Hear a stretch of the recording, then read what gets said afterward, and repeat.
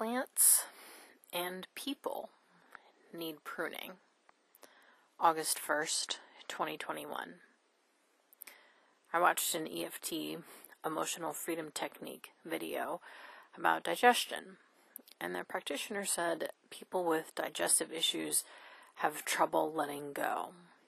They have issues digesting and processing life.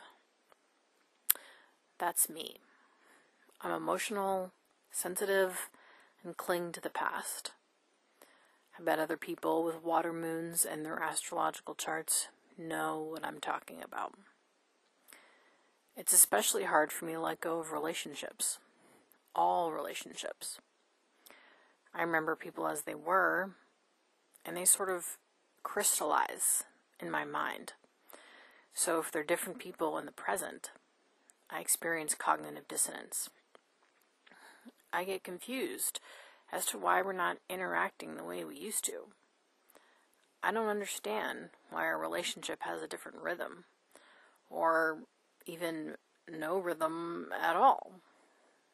I'll give the person chance after chance to return to who they were, to be like who I remembered, but they don't. As much as we trot out the expression, people don't change, that's not true. People change all the time. It's impossible to move through life unaffected, and we all shed old versions of ourselves to become new people, myself included.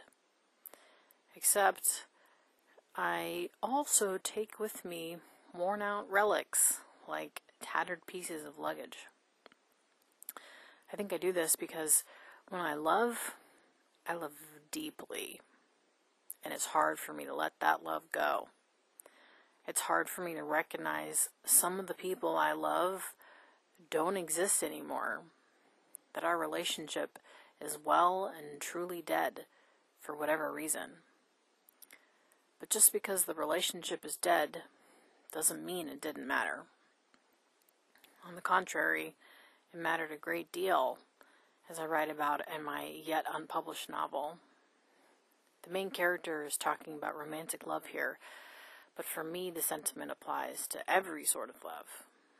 I've changed the wording a bit so it fits in with this blog post. She expected falling in love to feel like a bomb. Explosive, undeniable, irrevocably changing everything. Instead, falling in love was more like a leaky bathroom faucet. The slow and steady drip of water, eventually wearing away the porcelain until it left an indelible mark. For better or for worse, the person now had a permanent space, just for them.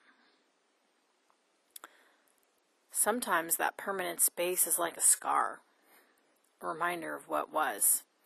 And other times that permanent space is like an internal organ, active and functioning. I often long for the scars to turn into organs, but they very rarely do. I open this post talking about letting go, and that's what I'm doing here. I'm acknowledging most scars remain scars, and longing for what was doesn't serve anyone. Who I am in the present moment deserves to spend time with other people that I get along with as they are now. Currently. It's like pruning a plant. You have to prune some plants in order to make way for more robust growth. It turns out people are the same way. I dream of a world where we're able to let go of old relationships and the dreams we had for those relationships. A world where we understand everyone we love has a permanent space in our psyches, but sometimes that space is a scar. A world we recognize not only do plants need pruning, but people do too. Another world is not only possible, it's probable.